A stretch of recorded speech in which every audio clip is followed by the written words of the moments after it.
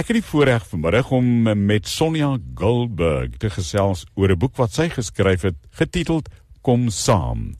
'n Inspirasie vir jou lewensreis, uitgegee deur Lapa Uitgewers. Kom Saam.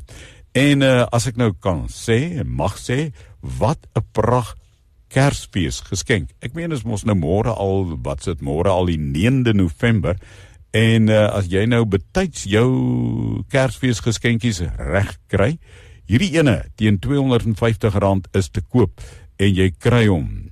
Die uitgewers is Lapa, Sonja Goldberg, Kom Saam. Koop hom vir jou ma, koop hom vir jou vrou, koop hom vir jou niggie, koop hom vir jou skoonma, koop hom vir jou antiver.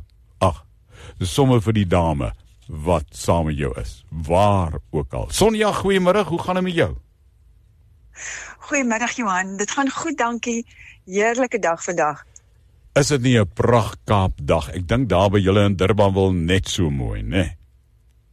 Ja, is so. Ag, die Kaap is mos altyd die wind wat waai, almal kla oor die wind. Maar wie weet, ons is nou al so gewoond hieraan, kla nie meer daaroor nie. Dit is regtig net vir ons mooi dae. Die Kaap is so mooi, is dit nie, né?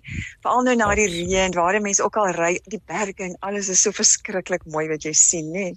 Dit is 'n belewenis. Ek sit hier in die ateljee hier by ons op Pringlebaai en ek kyk op die Kogelberge en deur aan die ander kant so in 'n mistigheid. Dis nie mistigheid nie, maar hy so in 'n huis, soos die Engels sê vanmiddag oor kan Valsbaai, lê Tafelberg en die see hier voor my. Ag, dit bly maar net 'n mooi plek. Hey, man. Dit is 'n mens kan nie genoeg kry van dit nie, né?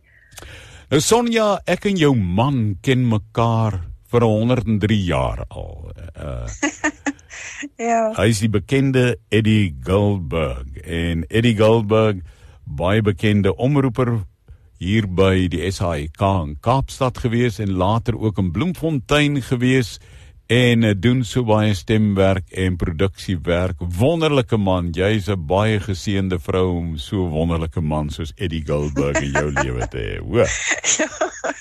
Ja, ek is regtig waar en is aan hom te danke, eintlik direk wat ek begin oordenkings skryf het. Dit was sy aanmoediging wat uiteindelik die eerste saadjie gesaai het, jy weet, en dat ons dit hier begin by hom opneem het en vir radiostasies gestuur het. Dit is eintlik die begin van die skryf van my oordenkings. Nou vertel ons die storie, laat ons hoor, hoe dit begin, hoe het julle dit opgeneem, radiostasies toegestuur, uitgesaai en uiteindelik toe Kom Saam met Lapa Uitgewers. Weet jy, hierdie is eintlik vir my een van die wonderlikste getuienisse wat my lewe is, want ek was nog in standaard 9, back in the days, graad 11 deesdae, wou ek al in die bediening wees, en daai jare was vrouens mos nou nie toegelaat nie, toe doen ek onderwys, maar altyd was dit so my passie om so vir die Here te kan getuig en te praat en wat ook al. Maar nou ja, die lewe het nou gebeur in tussentyd en weet jy, hier om en by 2012 toe moedig Eddie my aan om hier by deur middel van 'n kerk 'n Bybelkursus te doen, my teologie graad te doen wat ek toe nou doen en hulle orden my, maar in die proses gebeur daar nou niks verder nie en ek hou nou maar skool en dis waar hy nou begin het om te sê skryf oordenkings. Dan neem ons dit op en ons stuur dit weg vir wie ever dit waar ook al nodig het. En dis wat ons toe nog gedoen het letterlik van 2015 af. En hier by 2021 se kant toe vra NB Uitgewers vir my sussie Elsa Winkler of sy nie 'n oordenkingsdagboek wil skryf nie, en toe sê sy, maar sy sal dit saam met my skryf, haar sussie. En hulle keer dit toe nou goed. So ek en sy het toe nou Leef jou nuwe lied uitgegee deur NB Uitgewers. En ja, daarmee hou ons toe nou aan met die skrywery en weer eens moedig sy my aan, lê iets voor vir Lapa.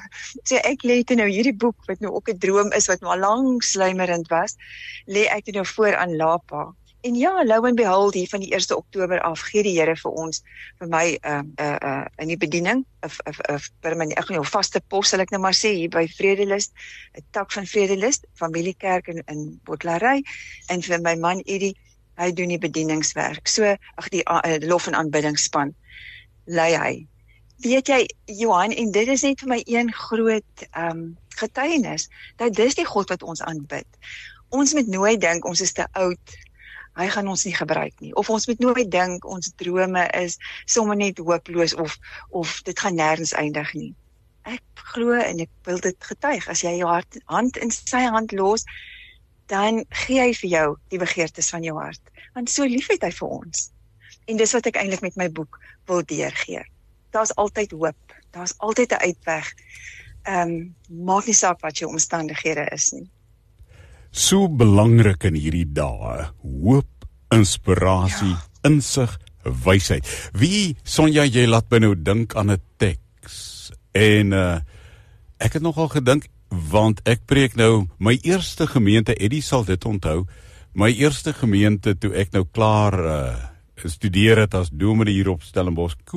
Daai dae het ons nog 7 jaar studeer om 'n dominee te word. Ja. En toe is ek eers lugmag toe, daar by Valhalla in Pretoria, met die Kanaries die hele land vol gery.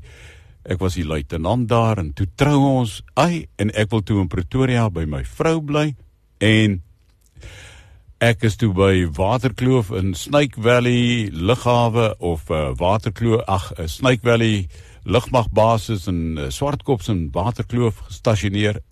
En toe is die lugmag so mooi met my, hulle stuur my toe Rundu toe. Daai tyd. O, jette. Ja, ek weet baie ouens was Rundu toe. Ek onthou. Ver van my vrou af. Maar lang storie kort te maak, ons eerste gemeente is toe Wynberg. En nou op my ou dag, na 103 jaar, preek ek nou weer in Wynberg. Dominee Nel, Dr. Nel het afgetree daar, en die kerkraad gevra ek moet daar preek. Lang storie kort te maak, en ek wil nou Hoeka Sondag oor hierdie teks preek. Die seuns van Isaskar het hulle tye verstaan en geweet hoe moet hulle optree in Israel daai tyd, want Israel soek toe mos nou 'n nuwe koning. En toe ander mense nou Dawid se broers raak sien. Die een was aantrekliker as die ander ene. Die een het gelyk soos Eben Etzebeth, die ander een soos Sia Kulisi en so aan. En niemand sien toe vir Faf de Klerk raak nie. Ja, die kleintjie. Die kleintjie.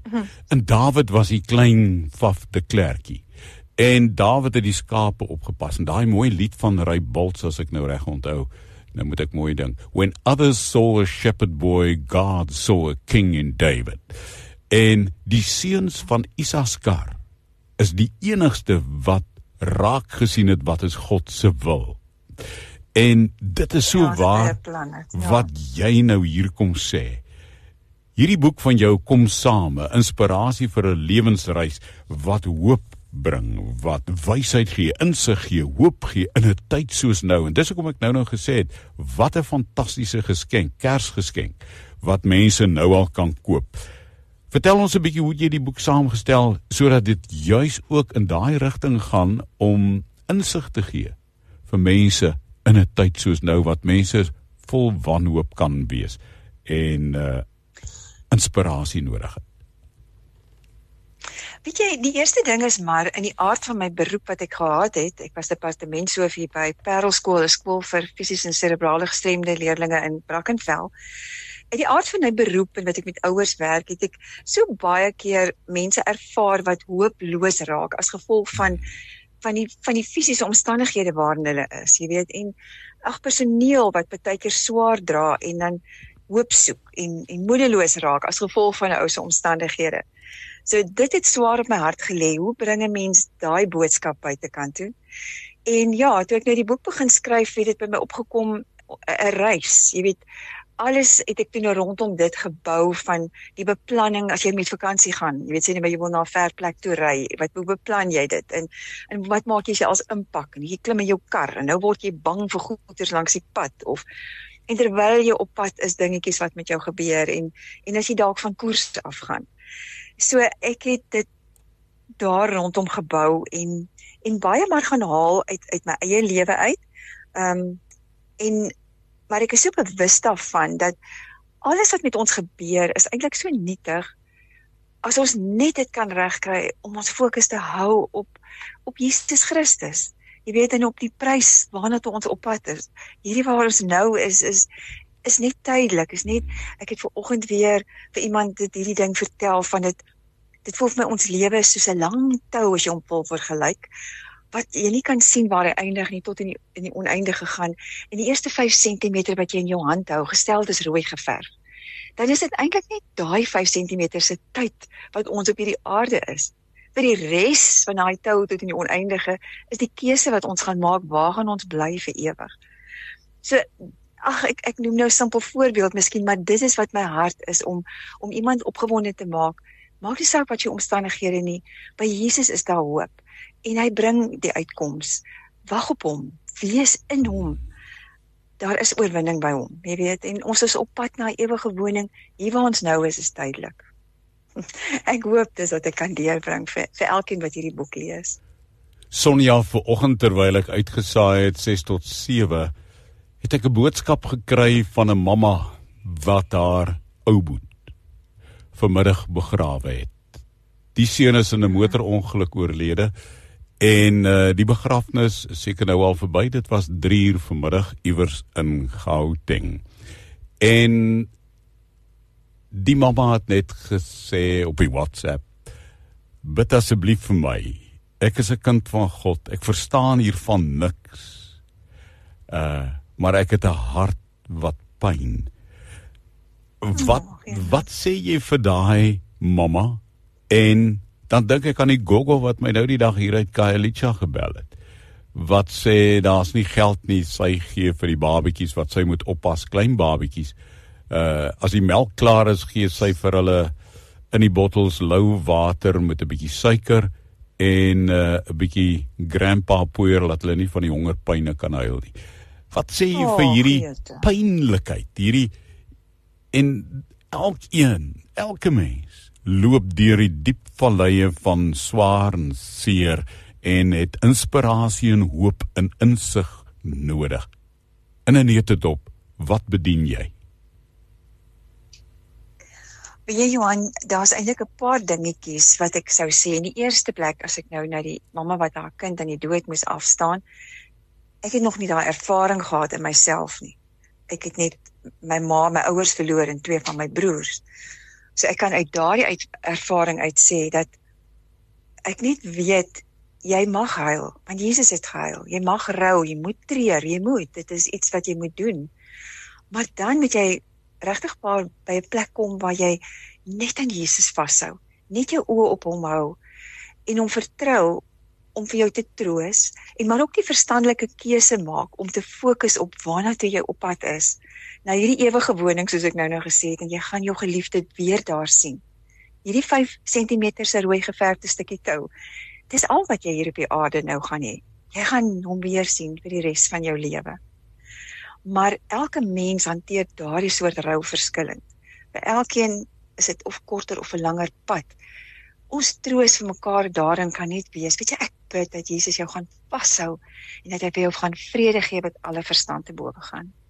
Die mamma wat nie kos het vir haar kind nie, ook het so baie daarmee gewerk. Jy staan magteloos en ons kan vir mekaar net sê, Jesus het gesê in hierdie wêreld gaan ons dit moeilik hê.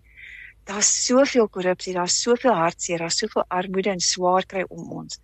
Ek en jy kan die bietjie wat ons doen, maar wat van die res, nê? Hoe troos jy so iemand wat nie het nie? Johanna, ek is werklik sonder woorde, alwaarna toe ek dan teruggaan. Jy gaan nou beter weet as ek, is Habakuk se storie. Habakuk se 3 hoofstukke om te lees. Jy weet, daai eerste hoofstuk, wat daaroor gaan met dat jy by wat hierdie mamma is, daardie hooploosheid staan van dit vir jou voel, God is nowhere. En dan kom jy by hoofstuk 2, wat jy gaan besef, soos wat hy geworstel het met God, God is now here, dat jy gaan besef, God wil van jou hê, wag op hom, hou op vra vir hom vir goeders, wag net op hom. En as jy by hoofstuk 3 kom, dan verstaan jy waar Habakuk opeindig, dat God is everywhere. Sien God, sien sy genade in al die klein dingetjies rondom jou. Want ek glo, Jesus wil hê ons moet op die ou einde net by hom wag, net in hom rus, op hom bly fokus. Hy weet mos, hy weet van jou. En hy gaan versorg, hy gaan voorsien. Al is dit nie miskien soos jy dink nie, maar sy voorsiening gaan verseker daar wees. En ja, leef in daardie oorwinning, dat dit wat jy raak sien, jou getuienis kan wees. Maar weer eens, ek maak 'n preekie hiervan, maar op die ou einde, vir nie almal is dit ewe maklik nie. Nie alle mense is emosioneel ewe sterk nie. En dis hoekom hulle iemand moet hê wat jy na toe kan gaan. Dit is wat ek voorbid vir sulke mense. Iemand wat jou gaan omarm, wat saam met jou bid, wat jou gaan vashou. So ja, in 'n neutedop is dit wat ek sou sê.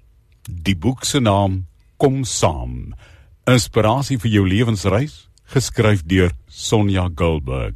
'n Perfekte Kersgeskenk vir daardie dame in jou lewe. Waar kry ons die boek, Sonja? Weet jy Johan, ek het nou nog gedink ek wil net gou vinnig noem voor ek vergeet. Mens kan dit ook bestel deur grafiek, nê? Dis hy. Dan is dit nogal 'n bietjie goedkoper as wat jy hom in die boekwinkel sou kry. Hy's op die oomblik sien ek oral by Bargain Books het hom, maar daar het ook vir my gesê baie takke van Exclusive Books het hom en daar is takke van Kom wat hom het en P&A. Ek is nie seker of al die takke dit het nie, maar hy is beskikbaar vir al hierdie boekwinkels en dan is hy ook lekker, hy's online, SMS as e-boek. Hy's ook beskikbaar as 'n e-boek. Sonja Goldberg sê baie liefde groete en seën vir jou man Eddie Goldberg en as julle nou weer by Pringlebaai verbyry, die koffiekan is aan die kook. Och, lekker. Baie dankie Johan, dit was heerlik om saam met jou te kuier, hoor. Ek waardeer vreeslik baie die blootstelling. Mooi bly en groete en seën.